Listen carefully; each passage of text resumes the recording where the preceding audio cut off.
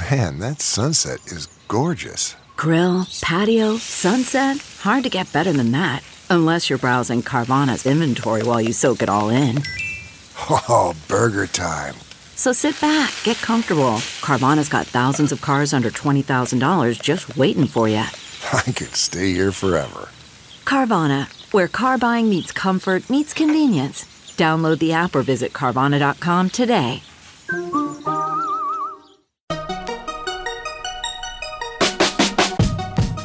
Welcome to another weekend bonus episode of the Tech Meme Ride Home. I'm Brian McCullough. Here is our Twitter space from this week. I think we recorded it Wednesday night. We ended up talking all about Coinbase, helped by some great analysis from Romin Sheth, who I think you'll recall I quoted from when we talked about this on the show on Wednesday. You can follow Romin on Twitter at Romin Sheth. I've got a link in the show notes. And also, Romin has a great podcast called Square One, where he interviews founders and investors, folks like Anthony Pompliano, Li Jin, David Sachs, even Andrew Yang. Give it a listen. Search Square One on your podcast app of choice. I feel like there's been so much financial news, like yesterday, today, all over the place. It's hard to keep track of. Yeah, it's one of those days. Some days I do 5 segments and I scrape to find 5 segments. Mm-hmm. And then some days it's like I could do 10 and I have to leave things out. But I wanted to leave that stupid Facebook story out today, but that was the big one. I know. And I just, but yeah. I know. I understand. It's exhausting. Yeah. Welcome to the weather that is Facebook preaches. Yeah. Okay. So which one do you want to kick it off with? Oh, come on. Let's do Coinbase. Yeah. Okay. Great. And because Romin's here. Why don't we do it that way? So I should probably kick us off. All right. So welcome, everyone. Today is Wednesday, April 7th. This is the Tech Meme Ride Home Experience with your co-host, Chris Messina, and Brian McCullough, the host of the Tech Meme Ride Home podcast. This is a show where we talk about the day's news. We try to unpack what's going on. We try to understand it, put it into broader context, and basically address the need that I felt as I was walking down the street all by my lonesome, listening to Brian's podcast, and thinking to myself, man, I really want to talk to someone about this. And then it just turned out that I could just talk to Brian directly, and so we decided to make those calls available to everybody else to join in. So here we are. Yes, and yes. The news of the day, if people are jazzed about this, is that you know what, I might not even read, but I'll give you. I'm old enough to remember when Google went public and they announced their financials, and people were like, "Holy shit!" Right. Oh, I see. Yeah. But that was at a time where no one even knew that you could make money on the internet. There's been a lot of holy shit about the amount of money that Coinbase is making. So to put it in context, Coinbase is going to do a direct listing April 14th, and they promise that ahead of that, they would report their quarterly earnings. And, why would you do that? Maybe because you've got some really good quarterly earnings. We're gonna talk about this in depth in a second, but like, on the one hand, they're basically, like let's just put it on a base level. They're doing profits of as high as $800 million a quarter on $1.8 billion in revenue. So that's a great business. And then, we can get into this very quickly. They're doing already more revenue than the New York Stock Exchange does. They're making more in a quarter than Deutsche Bank makes in a year. I think that's right. Or maybe it's more in a year than Deutsche Bank. But whatever. Look, dude, this is crazy. They're making so much money. And Romin is the person that I quoted on the show today for his tweet storm.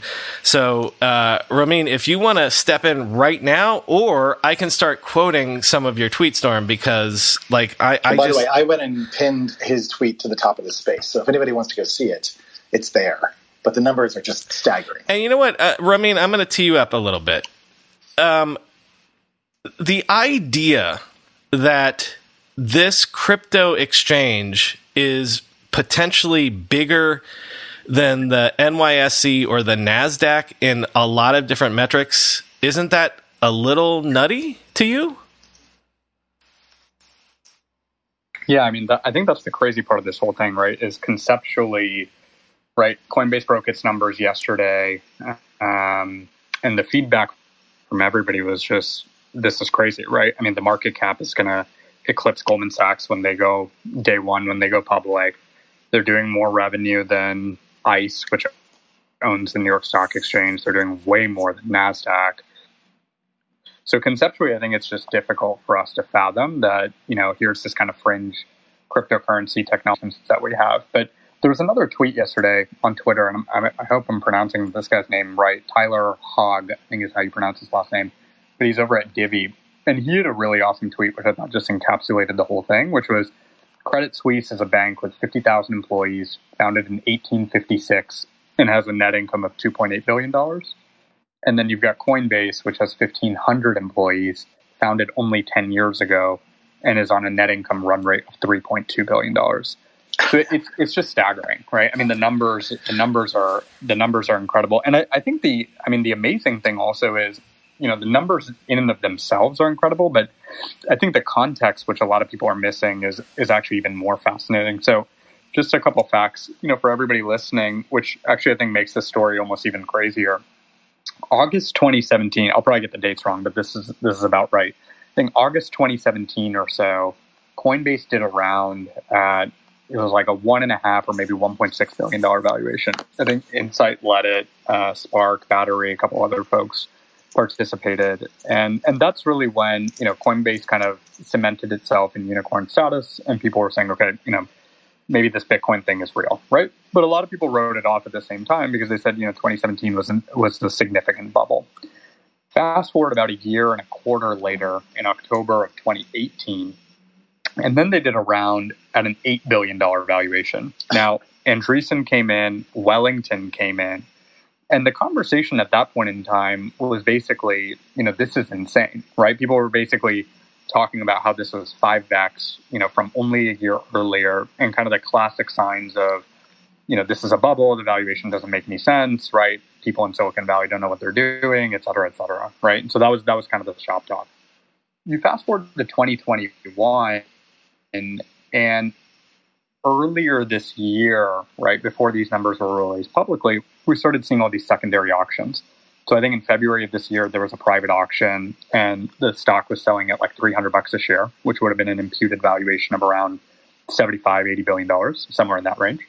Then in March, there was additional auctions and secondaries, and it was getting as high as $350 a share. And what people were referencing was effectively, the price is now in the $90 to $100 billion range. And so, again, crypto euphoria, this is a bubble, et cetera. And then these numbers come out yesterday, which, by the way, I thought was just brilliant, right? Which is, you have a direct listing coming out on the 14th. Let's basically release the numbers on the 6th. The old adage is when you're going public, right? You always want to have kind of 6 quarters in the bag. These guys definitely have at least Q1 in the bag, right? Comfortably. And now we're kind of all left kind of chomping at the bits and frothy, over this direct listing coming out in a week, right? So it's an incredible business. There's no question about it. And I think the context of when you kind of think of the fact that it was a $1 billion valuation just 4 years ago, right, and it's going to break $100 billion, when it comes out next week, also just shows, how fast businesses are moving now, right? We're going to see businesses eclipsing these levels faster and faster. And I want to come back to that in a second, but I promised, and I've already broken the promise. Romeen, please introduce yourself. I referenced you on the show today. I don't know if everyone listening has heard the show today. So just tell us who you are real quick, and then I do have a quick question on that. Yeah, absolutely. So my name is Romeen Shah. Nice to meet everybody. I run a business in the workforce and talent space. We do about 8 figures in revenue a year. And I do a ton of angel investing. So I invest a couple $1 million a year into startups across, every sector, kind of every industry and every stage. So glad to be with you guys. Okay. So here's my question based on what you were just saying. And I'm going to quote Alexander Taub from a tweet that he did, where he said that Coinbase today just reaffirms that market and timing is everything when building a company. A rising tide lifts all boats, and that kind of gets into the whole idea that you'd better be lucky than good. And he actually goes on to say that teams are great and market fit is great, but timing trumps everything. I'm just curious what you think about the fact that what if this was a year ago right now, all of cryptos were in the toilet, and we're going to get into why Coinbase has such a great business. But do you think that it's just perfect timing for them?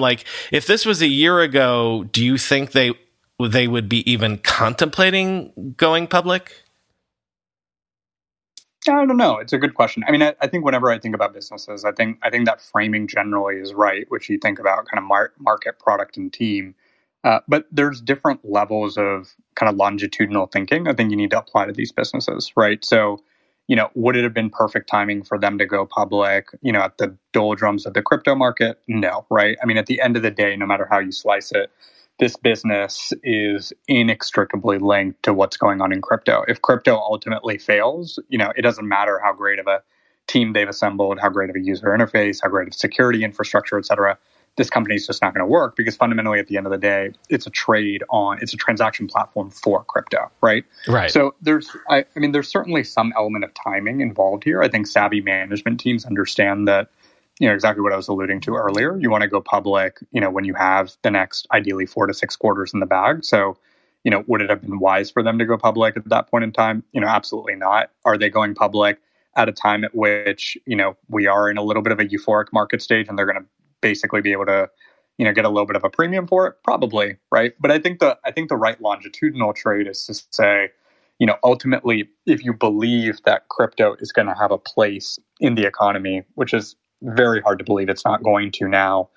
And you don't just believe necessarily in Bitcoin, in Ethereum, in any of these individual coins, but you believe there's going to need to be a marketplace for us to transact coins.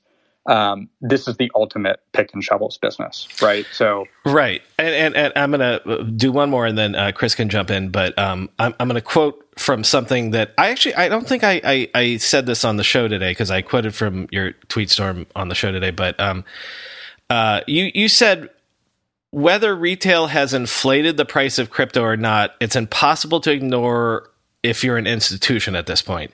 This is going to further increase the price of crypto assets and correspondingly increase the value of each major crypto exchange.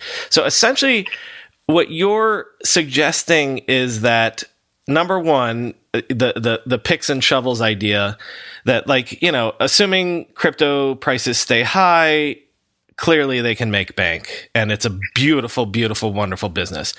But essentially, by proving the market, they're almost guaranteeing that the market's gonna grow. I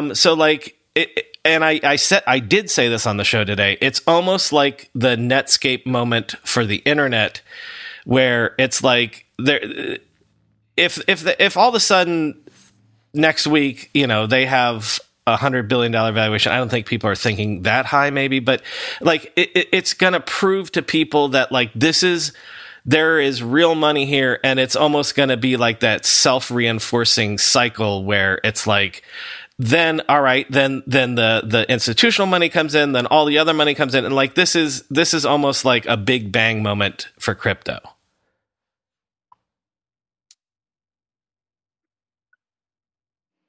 Yeah, I mean, I think you're already seeing it, right? So I think if we unpack your question into a couple elements, and by the way, I think 100 billion is totally reasonable, right? We can get into that, but it's basically 13 times their run rate, right? And right, if you make the argument, which they did, which I think is right, is that, hey, our run rate is a little bit inflated, right? Because, of how much euphoria is going on. And don't think of us as having a $7 billion run rate. Think of us as having like a $5 billion run rate.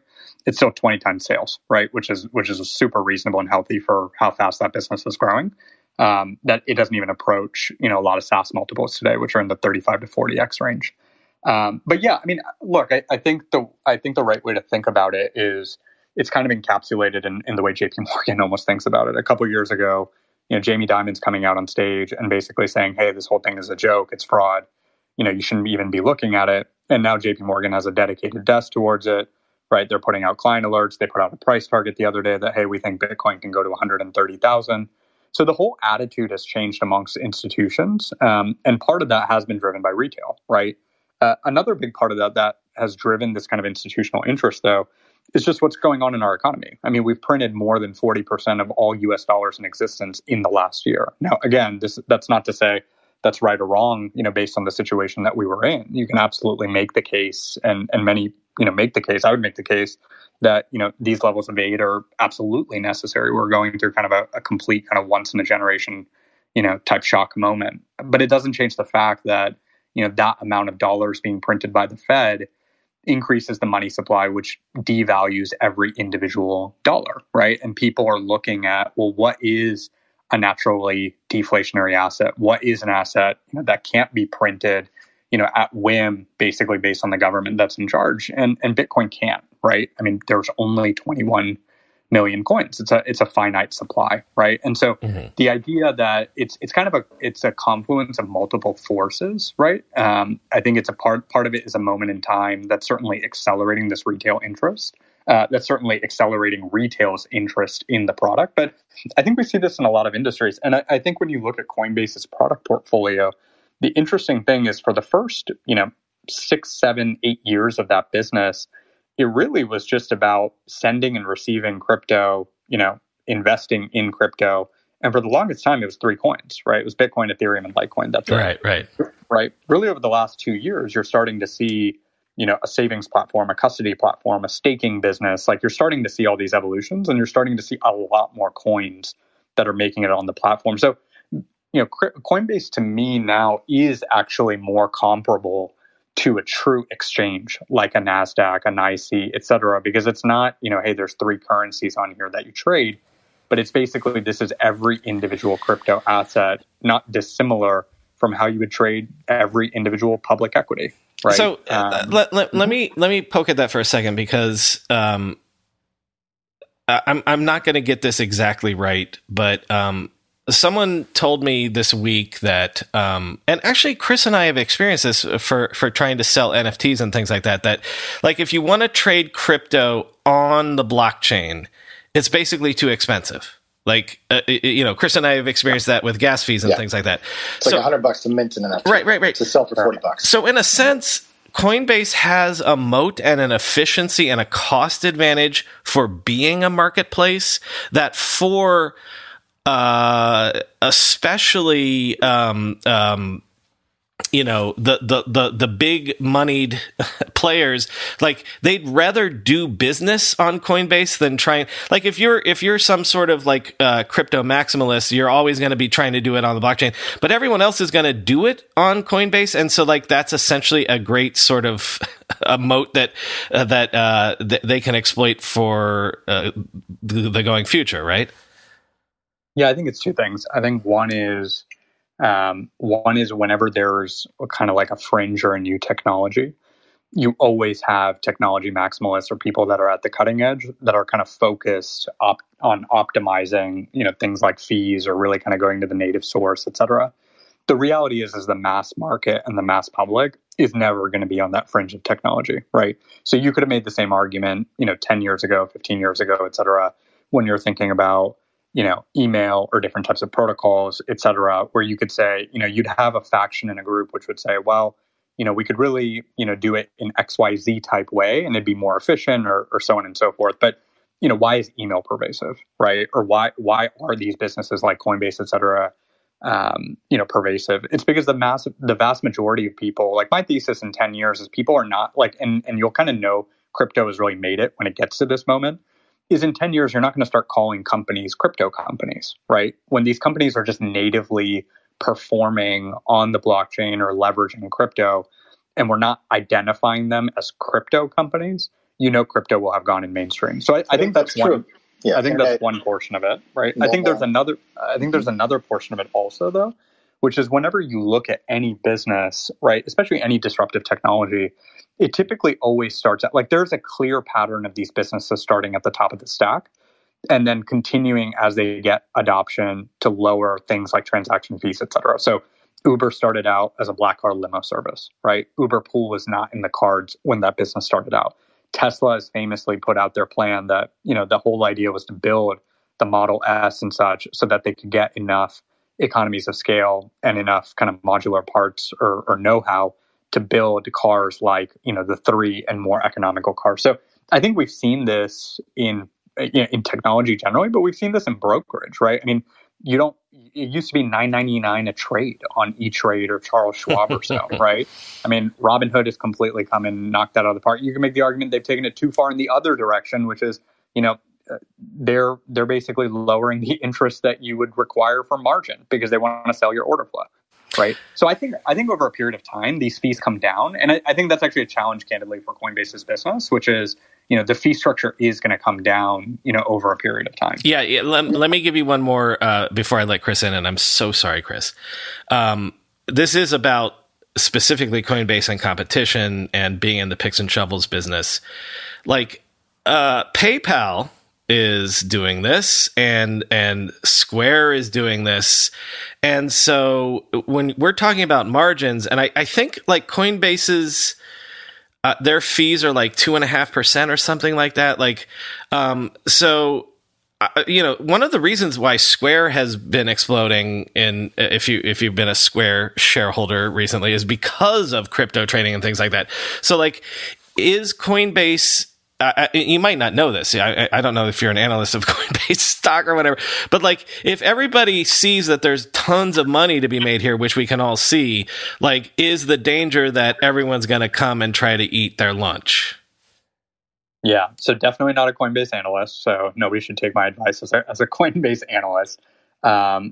So let's unpack that. I think there's a couple of things in your question, right? So one is, what's the impact of other people seeing that there's an opportunity, right? And then the other part of that is, I think it's inextricably basically tied to market size, right? So the way I think about this is probably best explained actually through an analogy, and then I'll explain kind of the logic or the parlay to Coinbase's business. So a lot of people talk about self-driving cars for Uber, right? And the classic kind of trope, or I think the classic kind of false choice fallacy that people fall into is self-driving cars are going to come eventually. And when self-driving cars come, there's going to be no room for drivers in Uber's business. Okay. Now, if you look over the next 10 years and you look at ride sharing today, ride sharing is like 1% of all miles that are traveled in the world, right? And so let's say self-driving does come into place, right? If Uber over the next year, Lyft, any of these businesses, let's say the global share of ride sharing increases to just 10% of all miles that are traveled, that market is going to grow by 10x. And let's say self-driving comes in and takes 50% of that market. Let's be over aggressive and say they take 70% of that market. You're still going to need 3x the number of drivers that you have on the Uber platform today to satisfy that demand. So that's kind of the way I think about Coinbase. Coinbase wrote in their S1, they said, look, we want to attract the entire smartphone wielding population. Okay. That number is 3.5 billion people. So let's say they did get all those folks, or let's say all of those folks kind of came online. And for a second, let's just assume they got all those folks and other competitors didn't, right? If they got all those folks, that's about 350 million active users, right? And that's at about a 10% ratio. They have about 56 million users, and I think about 6 million are actives or so. So let's say they got all 3.5 billion users, and let's say they kept their ratio, which is 10%. They'd have 350 million actives. That's 50x from here. And that's just assuming you're talking about the transaction product. Yeah. So I think a lot of times what happens in technology is we get really kind of cornered almost into this false choice, which is this idea of, well, what happens when Square comes in and PayPal comes in and all these players are going to come in anytime there's an attractive market. Anybody that has the ability and where it strategically makes sense is going to build, buy, or partner. They're going to be a part of that ecosystem. So there's no question that all these other guys are going to come in. The argument I would make is there is so much room to run here. We are so in the first innings of this. And I think that's the important part for everybody to think about, which is on one hand, kind of our mental models are breaking because this company is going to go public at $100 billion. Goldman Sachs is $110 billion market cap. So on one hand, we're kind of breaking our mental models of saying, how did this thing that came out of nowhere in only the last 10 years is effectively going to eclipse every major global financial institution in the world? That's what's happening on one side of our brain. It's kind of breaking our model and we're not able to really grasp it. On the other side, though, when you actually look at the size of these markets, it's just so obvious that we are so in the first inning. It's not even funny. Whenever I need to do financial research for this show, for instance, during tech earnings season, when I have to analyze how various companies' stocks have been performing, I only ever turn to our sponsor today, Yahoo Finance. For more than 25 years, Yahoo Finance has been the brand behind every great investor. Whether you're a seasoned investor or are looking for that extra guidance, Yahoo Finance gives you all the tools and data you need in one place. They are the #1 finance destination producing a holistic look at the financial news cycle, including breaking news, original editorial perspectives, analyst ratings, independent research, customizable charts, and so much more. Securely link your brokerage accounts for a unified view of your wealth, including 401k and other investments. A comprehensive perspective is what sets apart great investors, and it's how Yahoo Finance ensures you have the insights to look at your wealth in its entirety. With a community of over 90 million users each month, their real strength is helping you on your way to financial success. For comprehensive financial news and analysis, visit the brand behind every great investor, yahoofinance.com, the #1 financial destination, yahoofinance.com. That's yahoofinance.com. We all know there are things in life that you have to compromise on, but when it comes to your health, there is no compromise. So don't go back to that one doctor who uses your appointment to catch up on the latest headlines, their family group chat, their crossword puzzles, just because they're available right now or they take your slightly sketchy insurance. Instead, check out ZocDoc, the place where you can find and book doctors who will make you feel comfortable, listen to you, and prioritize your health. And you can search by location, availability, and insurance, so literally no compromises here, because with ZocDoc, you've got more options than you know. ZocDoc is a free app and website where you can search and compare highly rated in-network doctors near you and instantly book appointments with them online. Once you find the doc you want, you can book them immediately. No more waiting awkwardly on hold with a receptionist. And these docs all have verified reviews from actual real patients. We're talking about booking appointments with tens of thousands of top-rated, patient-reviewed, credible doctors and specialists. I have personally used ZocDoc to find a podiatrist when I needed one for the first time ever in my life. Go to ZocDoc.com/TechMeme and download the ZocDoc app for free. Then find and book a top-rated doctor today. That's ZocDoc.com/TechMeme. ZocDoc.com/TechMeme. Right. And I okay, think so let me push you on that, because I think what you're saying is interesting in the sense that these things will grow, just as if you were to invest in Netscape, in like 1994, I think it was then. Or, like I was involved in the launch of Firefox in 2004. To imagine like the web growing into what it is now and how ubiquitous it is seems like something, of course it's not guaranteed, but it seems like that is where a lot of the winds are heading. One of the things that I'd like to understand from your perspective is the, power that the platform owners and builders have to affect the ability for Coinbase to service those customers that you just mentioned. So it's one part, right? So whether it's Apple Pay or whether it's, what Facebook has been trying to do with Diem or whatever it's called now, or just, Android and Google Pay, those don't really have on-roads into crypto yet. Maybe they will. Obviously PayPal's in there, and there's, Cash and Square, and those guys are doing it too. And then the other part of this question, though, is what are those new millions and millions of customers actually doing with Coinbase? Because Coinbase currently seems like this nice on-ramp into what effectively is sort of like a Forex, except it's, DeFi. And so how relevant is Coinbase actually to the customer base that you just described in the future? Like, yes, payment in cash is relevant to all of those people. And yes, crypto can replace kind of the fiat currency of the past with digital currency of the future. But I'm trying to sort of just wrap my mind around this growth potential and whether or not Coinbase actually has control of its future, given, what we're seeing with Facebook, where they don't have a mobile or a hardware platform. And so they're scrambling to try to win, the future, or at least seize parts of the future with an augmented reality headset or a watch or something like that. So these are all the things that I'm trying to sort of understand when it comes to what Coinbase's long-term businesses and relationship to its potential customers are. Yeah, I mean, look, I think in some sense it's kind of the $1 million question, right, Chris? Because none of us are in the multi-billion-dollar question. Right. Multi-billion-dollar question, right, on how they're thinking about it. But what I will say is, if we just kind of look back at the framing of your question, I think there were two parts that you mentioned that were really important. One of which was, you were involved in the early days of Firefox, et cetera, and nobody had any idea on what the internet was going to turn into, right? And nobody could have imagined that, right? That's number one. I was just watching this. Somebody had sent me this tweet a couple of days ago, which was basically like a Good Morning America clip on like what was email. And they were spending like 30 minutes talking about the @ symbol and what did that actually mean, right? And that was only 20 years ago, right? Which is just astounding. So I think that's one big part of it. I think the other big part of it is,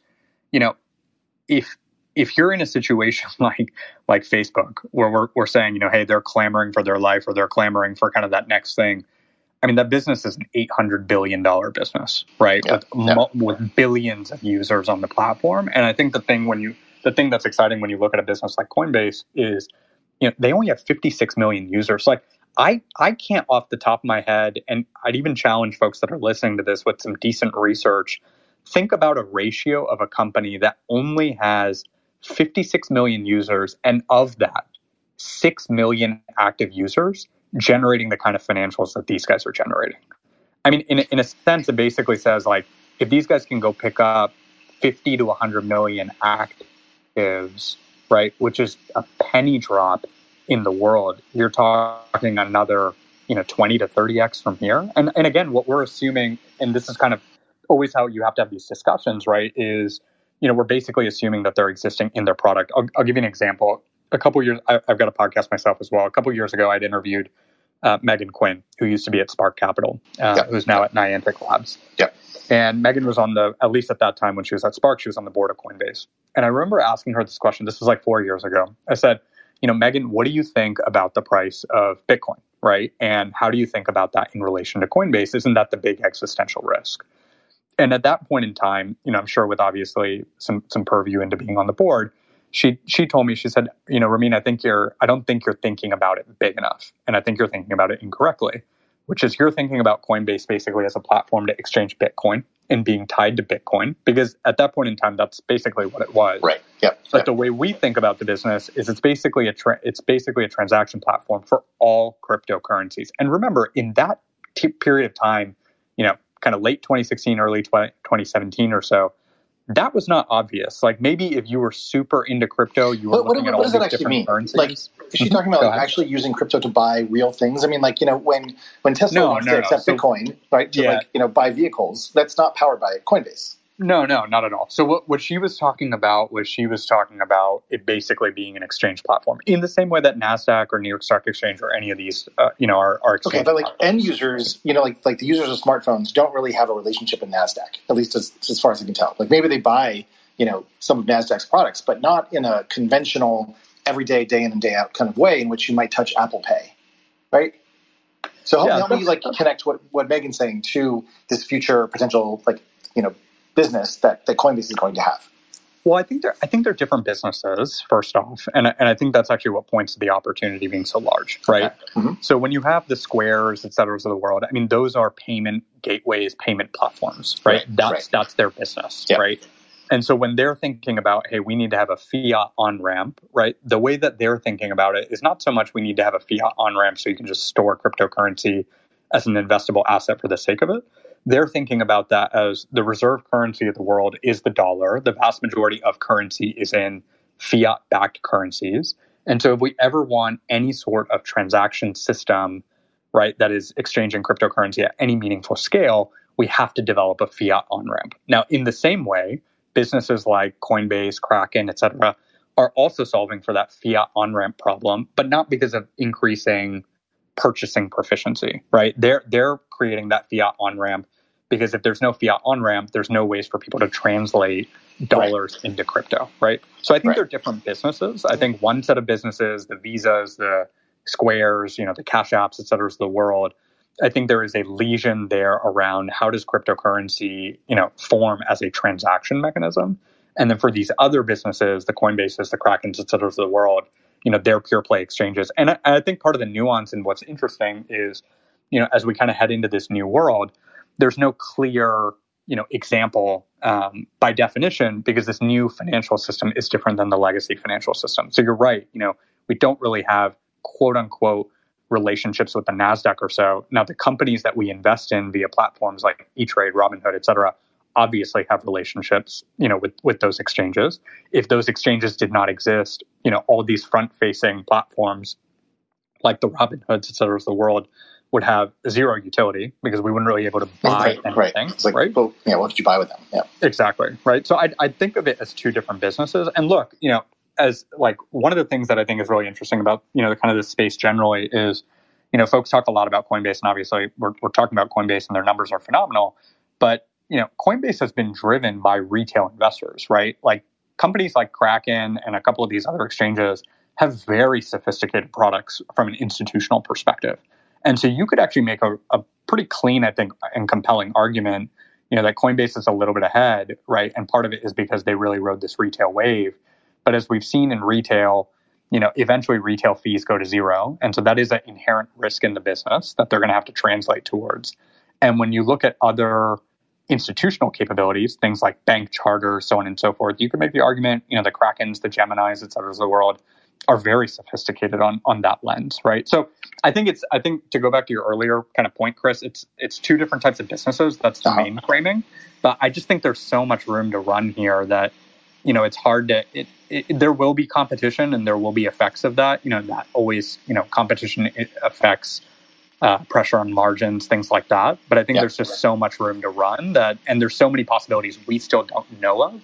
It's going to shake out in a way that I think is going to, winner. It's not going to be a zero sum game, basically. Yeah, I mean, I think what I'm trying to, and again, like my bias is more towards like consumer, and so I'm trying to sort of understand this and put this into that perspective. Whereas to me, Coinbase is obviously more in the fintech space, more in the financialization space, and to me, inherently, money is just a different beast when it comes to just the personal relationship that people have to that and to finance and to all of those different topics and conversations relative to entertainment, celebrity, sports, like those things which feel more accessible and which, at least power the wave of like social media. So what I'm trying to also think about with this future is if Coinbase has 56 million customers, of which 6 million are active today, I don't fully have a grasp on what those 6 million people are doing. Like if they're big time traders and they're like doing day trading of individual coins, and they're just doing like the leverage, and it's like a whole new financialization and financial market. But to me, that feels much less accessible than even something like a Robinhood, where the stocks that you're buying and selling are to some degree household names, or they're nostalgic or whatever it is, and there's a relationship to the thing that you're buying. The abstraction of cryptocurrency to me puts this in a realm beyond what I mean. You literally have to be sort of a very online person who like lives a lot on the internet to kind of understand the things I think that we're talking about, which is the future potential of where this is going. And so I guess like when I'm thinking about like the long term of this, on the one hand, I'm trying to gauge how fast this is going to happen and how, I mean, so there's two other angles now that I'm thinking about where this could grow really, really fast in a way that we don't have a lot of antecedents for. One of which is just a younger generation grows up and crypto is like totally normal to them because, they're used to World of Warcraft or Minecraft and buying things in the virtual world. And so a little bit ding, ding, ding.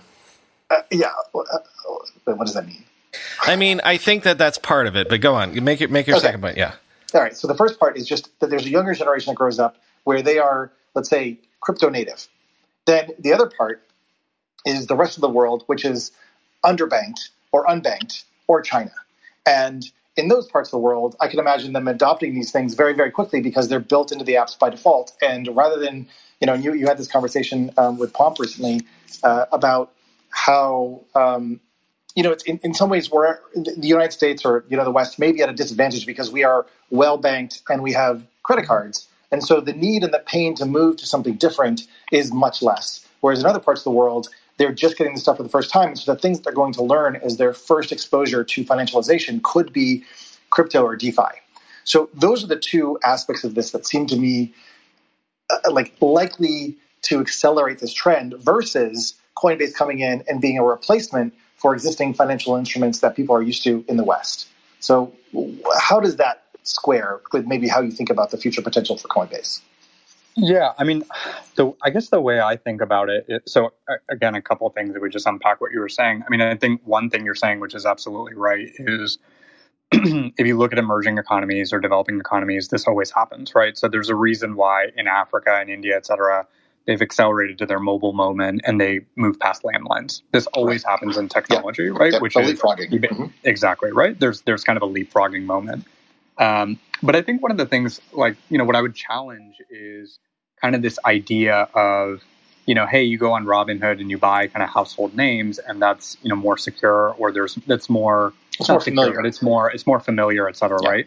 Yeah. I mean, the argument that I would make is you go on Robinhood and you invest in companies that you believe are more familiar, but how many people are out there investing in every cloud stock that folks on, in tech, VC, whatever, Twitter talk about all day long, right? I mean, if you're in kind of tech Twitter, you're familiar with all of these cloud companies, right? The Bessemer Index. I mean, down to kind of the 40, 50 tickers in there.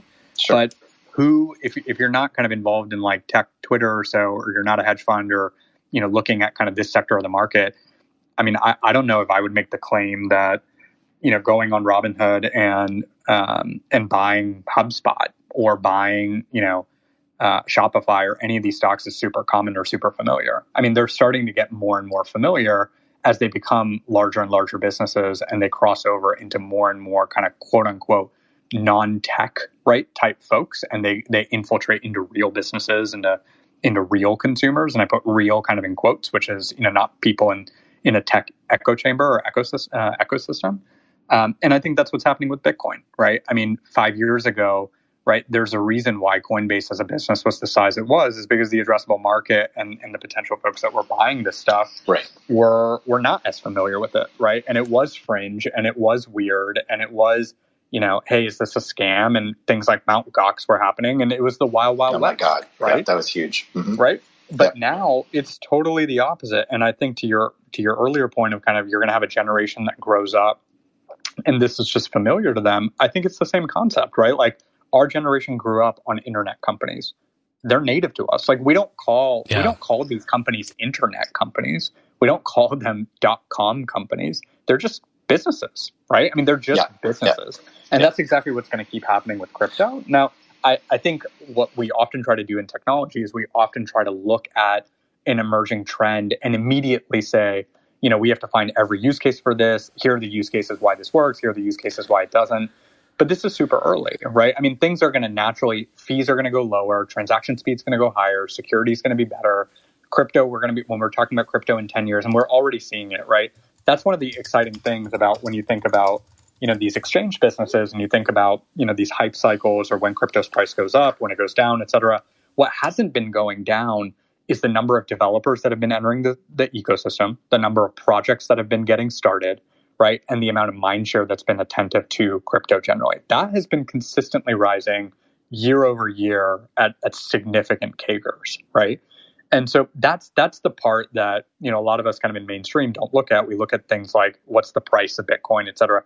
These are all proxies for what's going on underneath, which is crypto is just becoming more and more pervasive, more and more popular. And I think an index on belief in this new system or use of this new system. I think that's exactly right. And I think if you're one of these exchange businesses, it's hard to find it's hard to look at a scenario in which you don't look at that. It's just overtly bullish for your business. I don't know how that necessarily translates exactly into the business structure today necessarily, other than, buying and selling cryptocurrencies, because that is, 80, 90, whatever plus % of Coinbase's business. That is the business. But if you have that level of activity, that level of project, that level of innovation, that level of talent, it's hard to see how derivative products don't exist. And then, well-positioned, trusted brands like a Coinbase, a Kraken, et cetera, enter those spaces. Ramin, if you don't mind, I'd like to put a pin on this topic by asking one more sort of funny question. And then you're welcome to stay for other topics as well. But I said this on the show today. How should we think about the fact that, at least at this point, the biggest business built in the crypto space is sort of antithetical to crypto ideals, in the sense that, crypto is all about decentralized everything. And essentially Coinbase is a centralized marketplace. Like, is there anything we should learn from that? Or what do you think about that? Yeah, it's a really good question. And it kind of ties to, I know over the last week or so, there's been a lot of news of China and kind of developing a coin. And we can talk about that if you guys are interested. But I think it's interesting, right? I mean, in one sense, you're right. It is totally antithetical. I think that's why, again, amongst kind of like, fringe crypto enthusiasts, not really fringe, but I mean like cutting edge kind of crypto enthusiasts, there's all this excitement around DeFi, right? Because again, the ethos of crypto is decentralization. But look, I think it's really hard. I think it's really hard to have any sort of concerted or aligned movement if you don't have some sort of centralization, right? So I would make the argument that it'd be very difficult to gain mass adoption because of the way that we are psychologically programmed, because of the other products that we use, and because of the kind of cultural in-baked norms we have in our brains and our DNA, to basically just have mass adoption of a system that has ultimate decentralization. And again, I'll give another analogy. Self-driving cars, let's say, again, conservatively, it takes 30, 40 years, and it's like super safe. It's been proven kind of time and time again. It's like 99.99999% safe. You're not going to get into an accident, et cetera. It's going to be really hard for people like us that grew up driving cars to just completely cede control, right? Like our kids or our kids' kids that grew up in a system where they had self-driving cars from day one, they never had licenses, like all of that is foreign concepts to them. That's just going to be the way of the world, right? But for people that had control to then give up control, like as human beings, we are very tied to control, right? And knowing things, even if it's the unknown, we want to know about it. I think it's just very hard when you have mass markets working in centralized financial systems where you feel like, I've got a bank, I've got, it's a reputed name brand, it is something, I can trust, et cetera. I know they have a physical branch.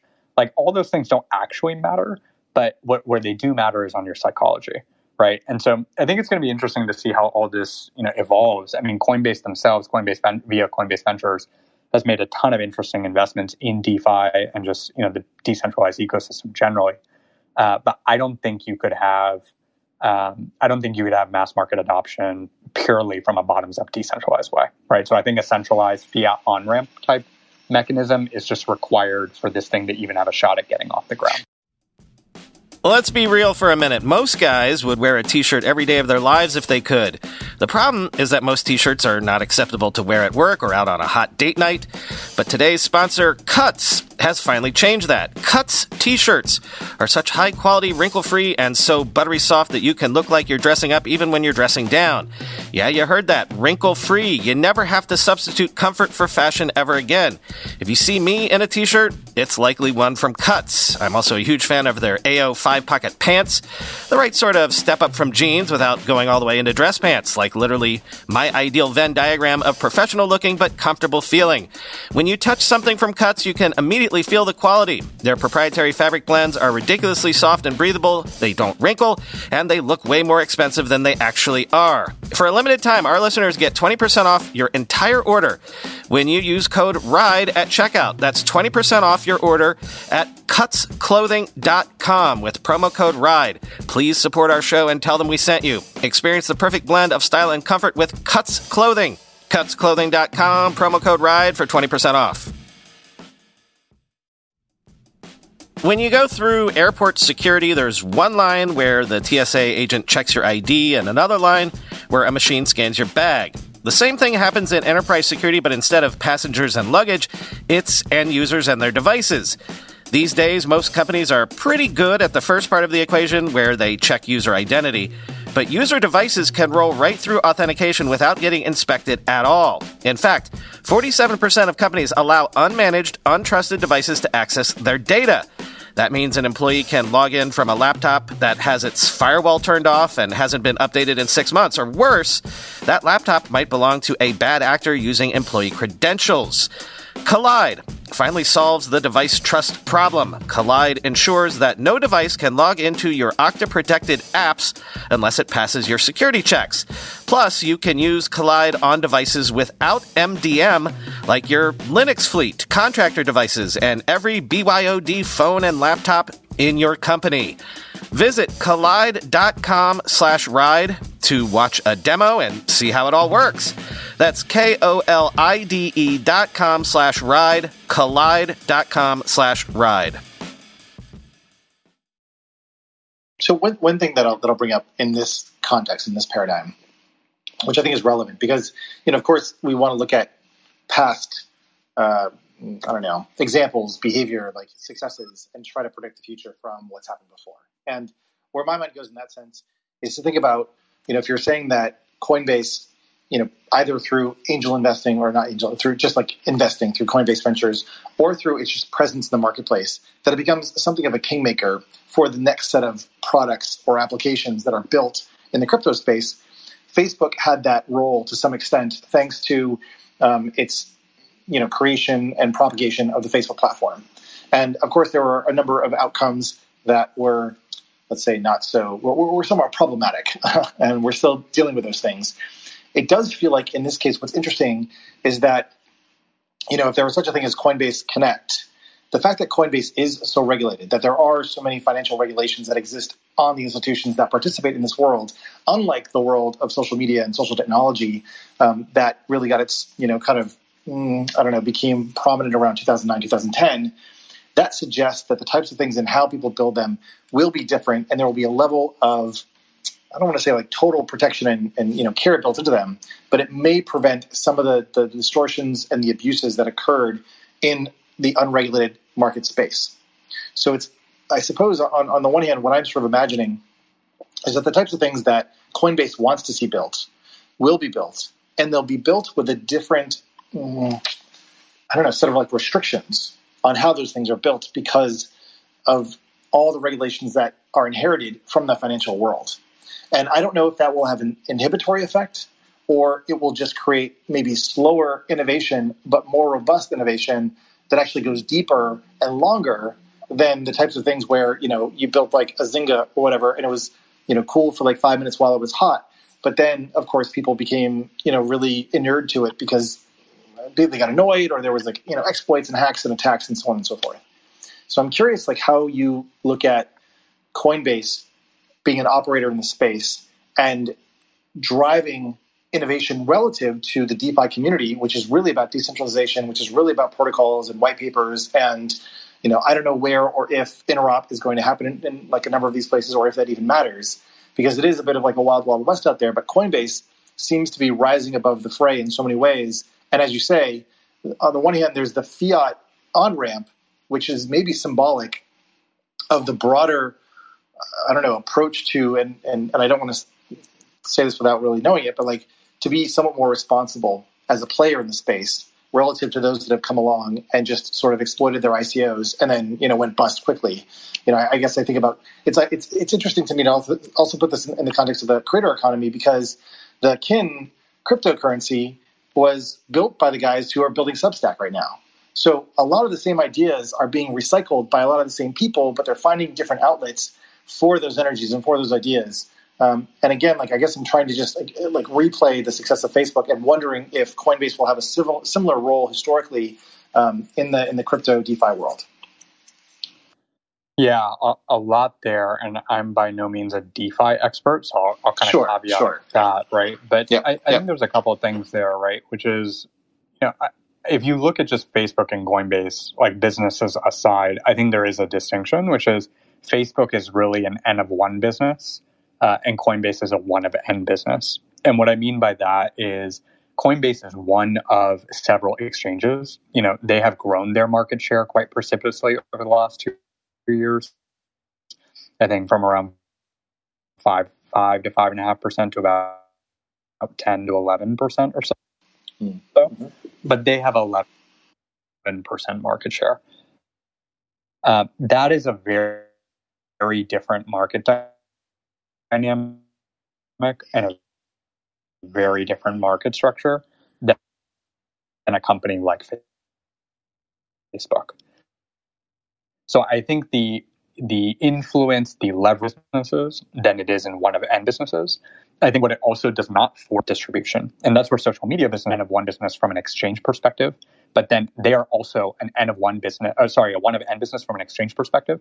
They are also, you can make the argument, a one of N business from the crypto transaction payment layer type ecosystem. They by no means have a monopoly on that ecosystem. Whereas you could very well make the argument that when you look at businesses like Facebook, businesses like Google, these are N of one businesses. If you want distribution, if you want to show up in search engine results, you're on Google and you got to play by their rules. If you want to be in the Apple App Store, you got to play by their rules. If you want to reach people, through social media, et cetera, you got to play by Facebook's rules. And after they picked up Instagram and WhatsApp and on and on and on, you got to play by their rules. This is not that type of business. And so while I think they will have that type of influence, and again, I think there's just so much unknown in terms of how these use cases are going to evolve. Over the next 10 and 15 years. I don't think they're going to have that level of influence. And again, just to kind of bring it back to perspective, right? This business is 10 years old, right? So the fact that they've gone from kind of total fringe,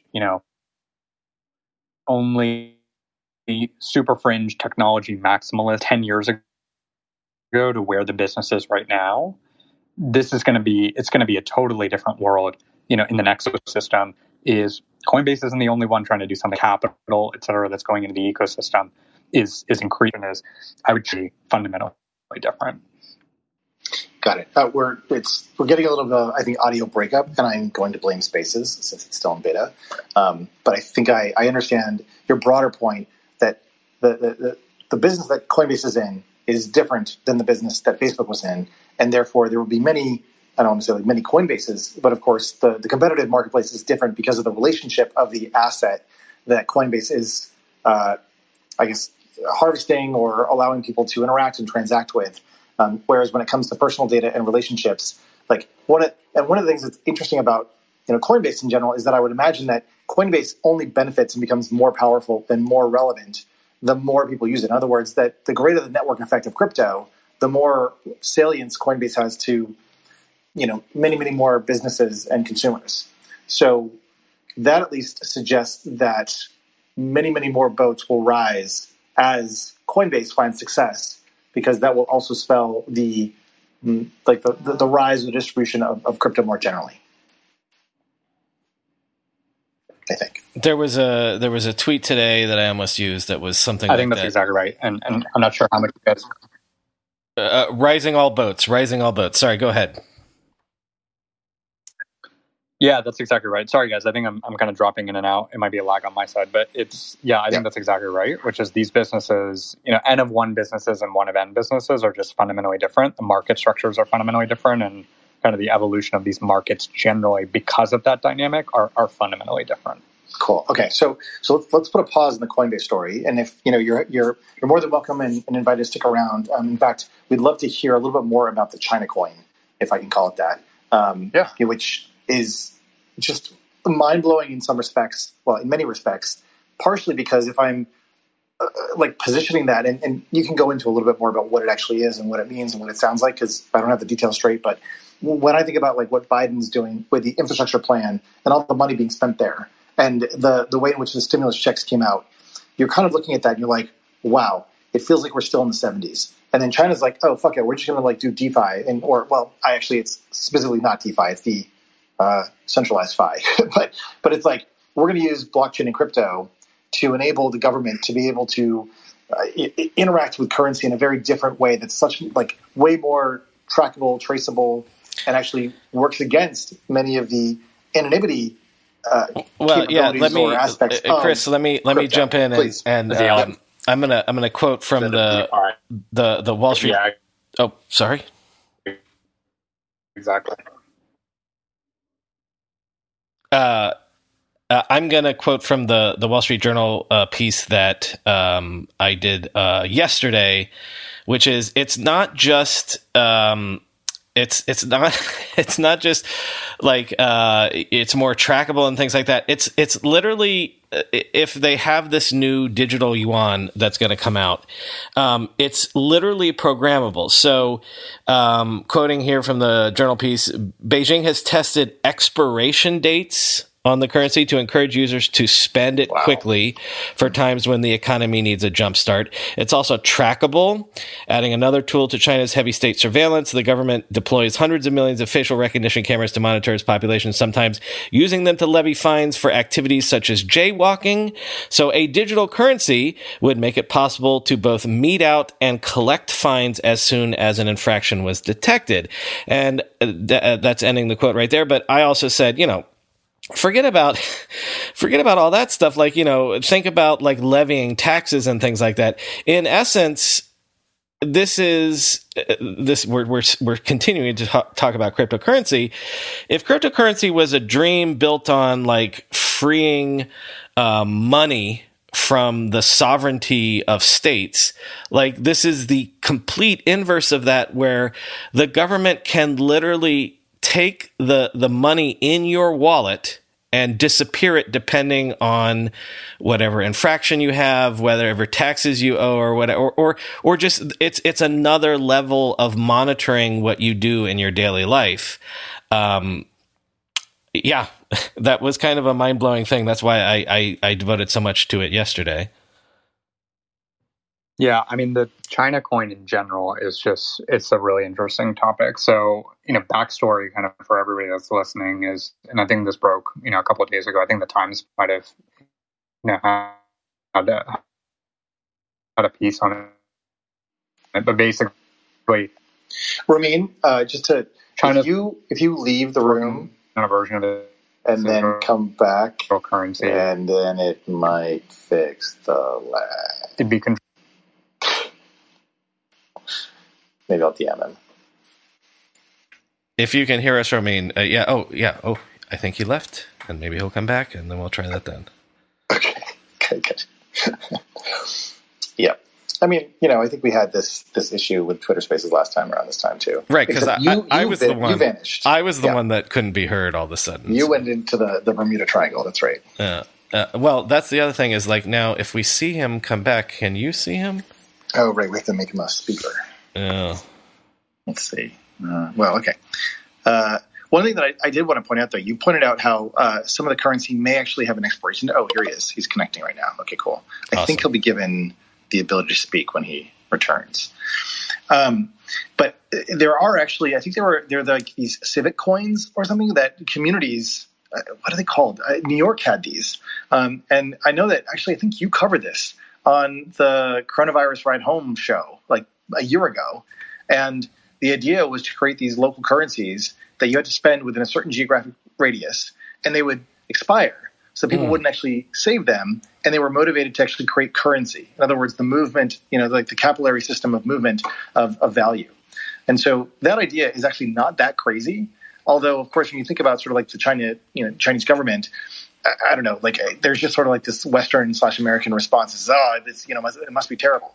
But actually, it's kind of fascinating to imagine the things that you could do in terms of motivating certain behaviors or demotivating others. I mean, yeah, listen. Ramin's back. Let me see. Yeah. Ramin, are you here? Can we hear you? Maybe. Okay, Brian, go ahead. I was going to say, programmable currency, right. There's insane things you can do with that.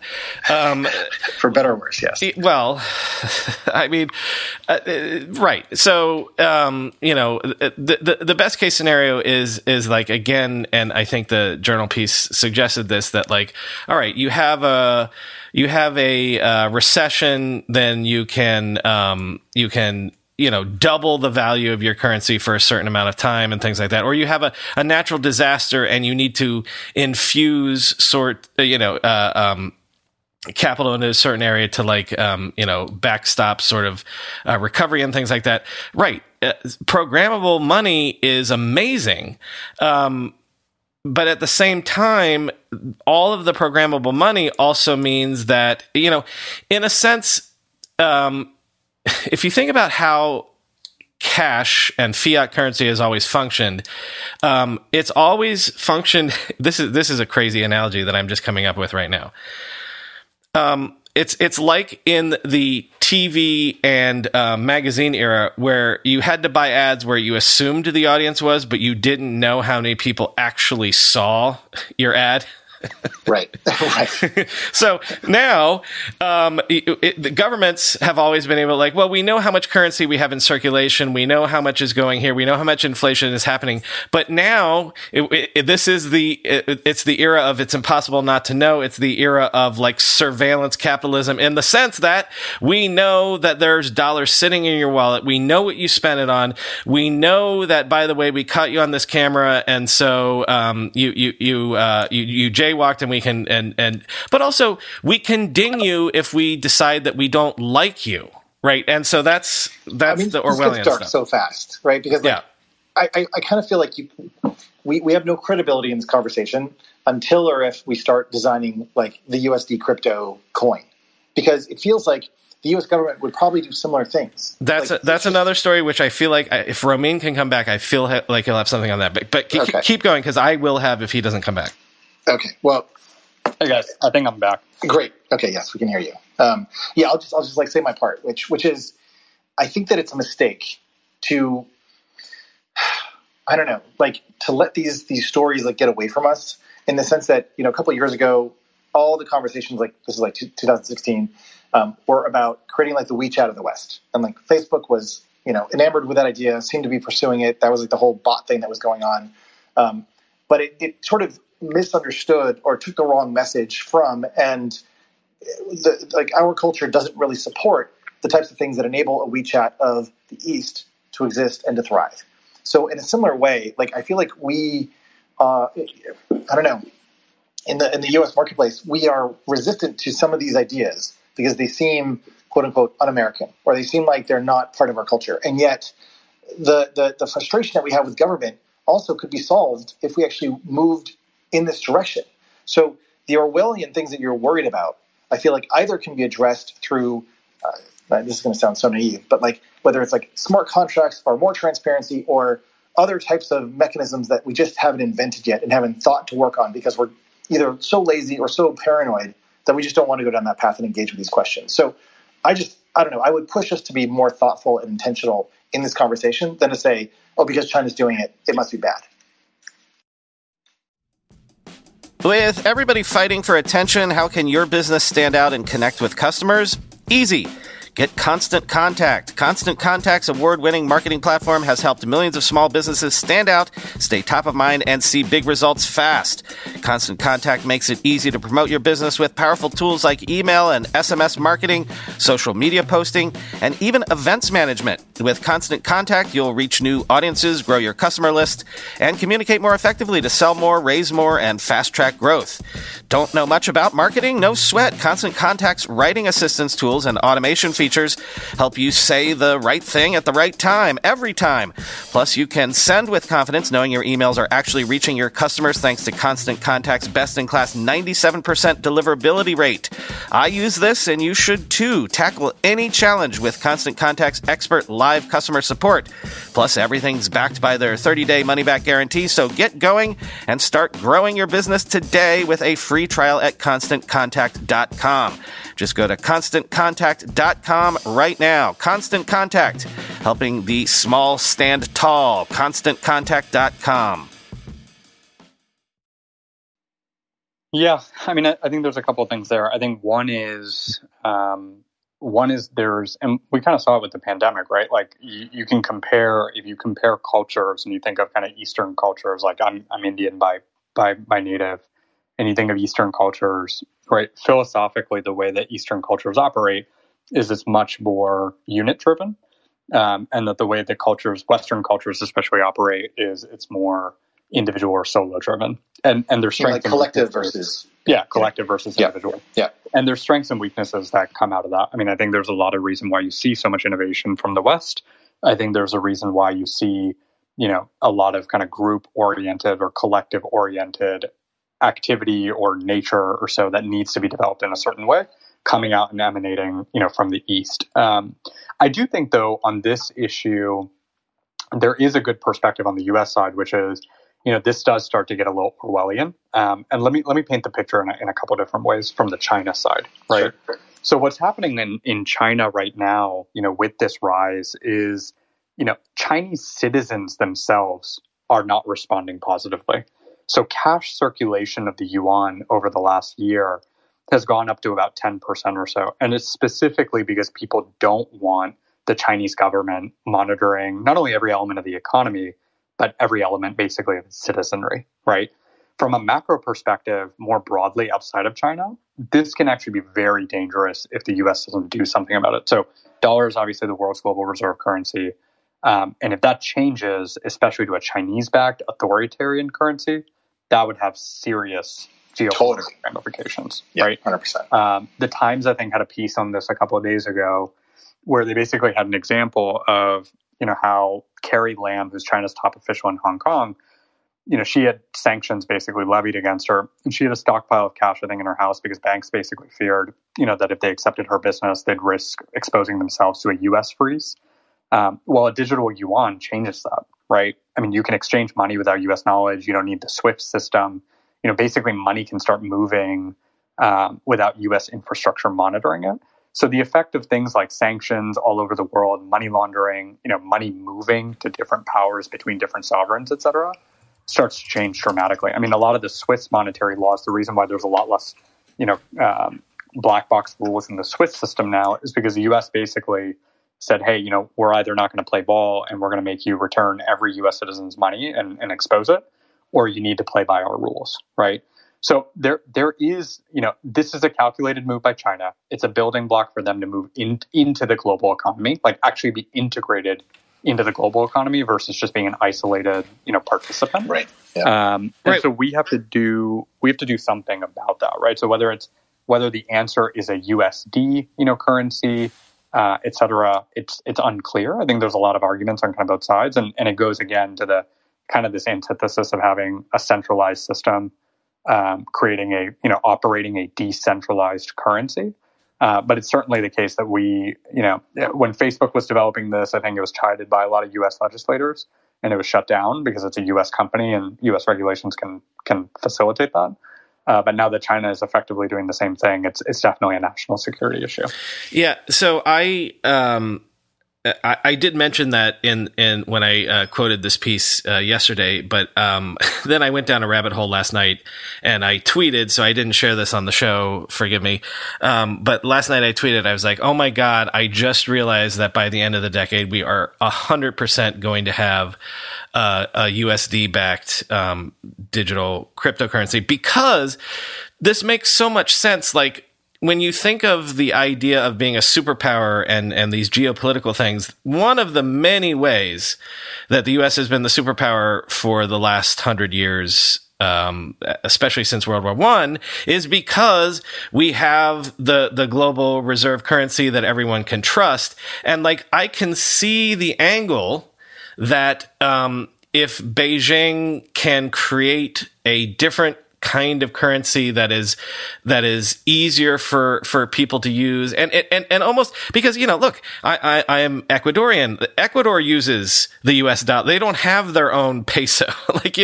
So like it's not only soft power, it's like literal hard sovereignty power in terms of like your monetary base. Like the idea that China can see that if this sort of like digital currency stuff is the new way to break down borders, like that's the way to create the sort of soft empire that the United States has enjoyed since the 20th century. Well, I mean, what about the fact that, like, at least as I understand it, and again, I listen to The Economist, and so that's partially where I'm getting this from, but where China is actually showing a lot more influence in places like India, Australia, Africa. And in those cases, if they move in and they start banking folks with their cryptocurrency, doesn't that create a type of moat that we've never even seen before? And we don't even like understand. Again, it's like one of those problems where, you know, superpowers end up fighting like the last war and the last battle. And we have a lot of legitimacy from all the things that we've done, you know, since World War II. But of course, you can't rest on your laurels. And so I don't know. I just find that like this move is so interesting, and it's like parsing the reality from the fiction. And that's really hard to do. But Ramin, as you're saying, if like, you know, Chinese citizens are against this as well, then is it just a matter of time? Like, will the frog be boiled, or will there actually be sort of like a resistance to this, and people will just not use it, you know, in terms of adopting this as as an instrument of value? Yeah, I mean, I think this is why, and I'm going to have to drop right after this, so I appreciate you guys having me on there. But I think just to kind of round out from my side, it's interesting. I mean, I think this is a lot of the reason why you see a lot of Chinese money outside of China, right? Because a lot of wealthy people in China are extremely paranoid that their money is going to be seized by the government, and not just their money, but, you know, if there is this complete knowledge from the state, you know, over where folks' assets are, how much they have, et cetera, you know, it can start to get wielded against them. I mean, we've seen this in Russia, where Putin has effectively taken out everybody that's had money, you know, in that country, either through, you know, fake crimes being planted, or wealthy so people on in and so China, forth, right? Have been shut down, and put under house arrest. Yeah, house arrest, exactly, totally. Right? So I think there is a big resistance to this. I think when you have a power like China come in with that amount and number of people, it definitely becomes interesting. But I imagine there would be significant resistance, not only internally from Chinese citizens, and I think you're seeing that, like I had alluded to earlier with the circulation of the yuan, with the cash yuan. But you're going to see a lot of international powers, you know, start to band together to try to either levy sanctions or basically prevent that from happening. So it'll be interesting, because there's a lot of kind of geopolitical ramifications and certainly, you know, technology ramifications that'll come out of all of this. Awesome. Well, I know you've got to drop.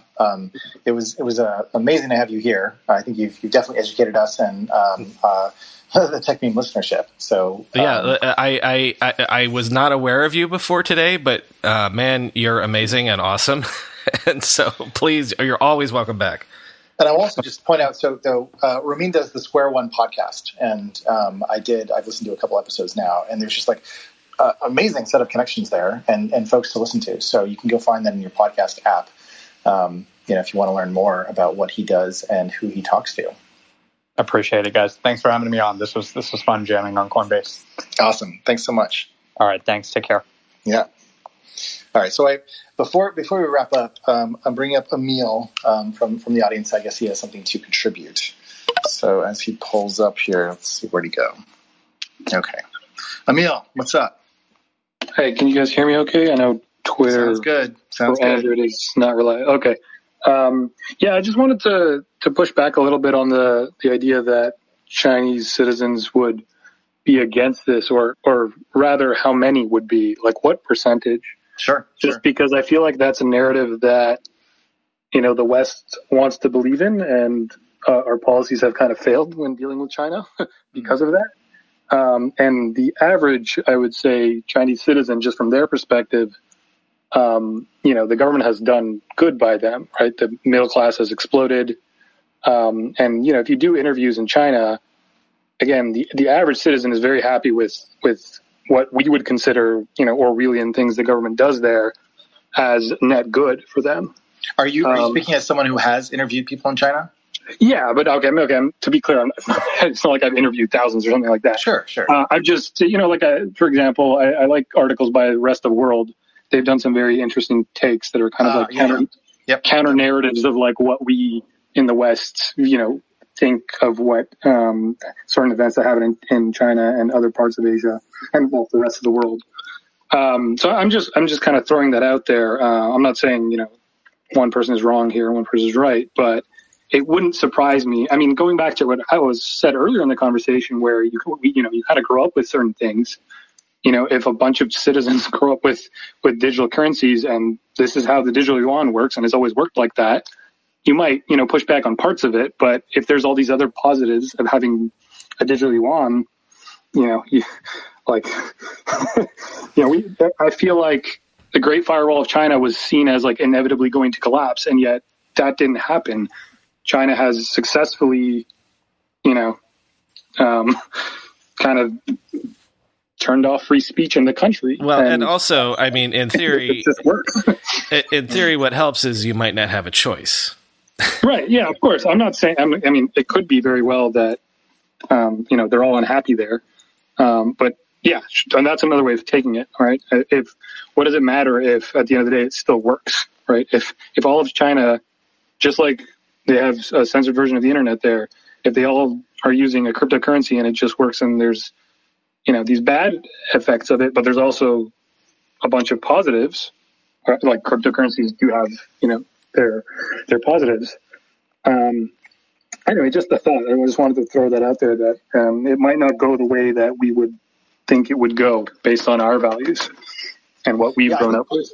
I think it's really important, and that's partially also why, I will acknowledge the vast amount of ignorance, that I have generally about China. I've been there for all of 10 hours in my life, and so I don't pretend to have intimate knowledge of anything that's going on there. But we use so many of our own values to interpret the stories that we hear from China. And it seems to me that, and again, I'm coming from in the perspective of a product person, a person in tech, a person that wants to believe that we can build things that are better. And I think that it's a mistake, again, to just assume sort of Orwellian outcomes simply because something has sort of an echo of the types of things that Orwell was worried about, back in the 30s. I think it requires us to think differently about the direction of the world and where the world is going, what the threats are, and that crypto in this conversation moving, I don't know, it's just even the word crypto has a tinge to it, which I think instantly causes people to think certain thoughts. And so when you combine crypto and China in the same sentence, instantly I think your mind goes to this weird sort of Blade Runner-esque kind of future. Whereas I think it's going to be more subtle and more similar, and yet the power dynamics are going to be incredibly different. And so the question is, how do you play in those conversations with any amount of legitimacy if many other countries are moving forward with crypto and the United States still is we're good with our fiat, we're good with our credit cards, we're going to stay in that lane. Chris, you want me to put a pin on it? Sure. This has been great. I think that if there's one thing we've learned over the last couple of years, everyone uses the term Orwellian, but I think really astute people have noticed that maybe it's the Huxley world that we're actually in, where it's Soma that we should be worried about. It's amusing ourselves to death. That is the real thing. So as great, listen, 1984 was the most important book I ever read in my life, but I think that we're in the Brave New World more than we're in the 1984 world. But that's a conversation for another time. Thanks, everyone involved, everyone listening. Chris, thank you for co-hosting. Do you want to plug anything? Yeah, just to wrap, again, this is the Tech Meme Ride Home experience for Wednesday, April 7th. I would say this continues to be an experiment and may be an experiment for the entire duration of this thing. We would love to hear from you. You can hit Brian and I up, of course, via DM, on Twitter, wherever. We'd love to know how you found the show. If it's coming from my tweets or coming from the show itself. I would actually also like to plug the Shuffle live room that I guess we're also experimenting with. If you go to the App Store, it's iOS only right now. Sad, but true. You search for Shuffle, you download that app. You can actually go into the Tech Meme Ride Home podcast room, which is an asynchronous social audio experience. You just have to try it, and then you'll understand it. But I think that's a pretty interesting way of both getting at the content and the stories that Brian is curating from Tech Meme. And I guess with that, we will find another time to come back and do this again. And let me just say explicitly that we will release this as a podcast episode this weekend, either Saturday or Sunday. So everyone can listen to that at the Tech Meme Ride Home this weekend when we release it as an episode. And you can then do it on Shuffle as well and participate asynchronously and comment in there. And let us know what you thought. Cool. Thanks, everyone. All right, buddy. Talk to you later. Bye, guys.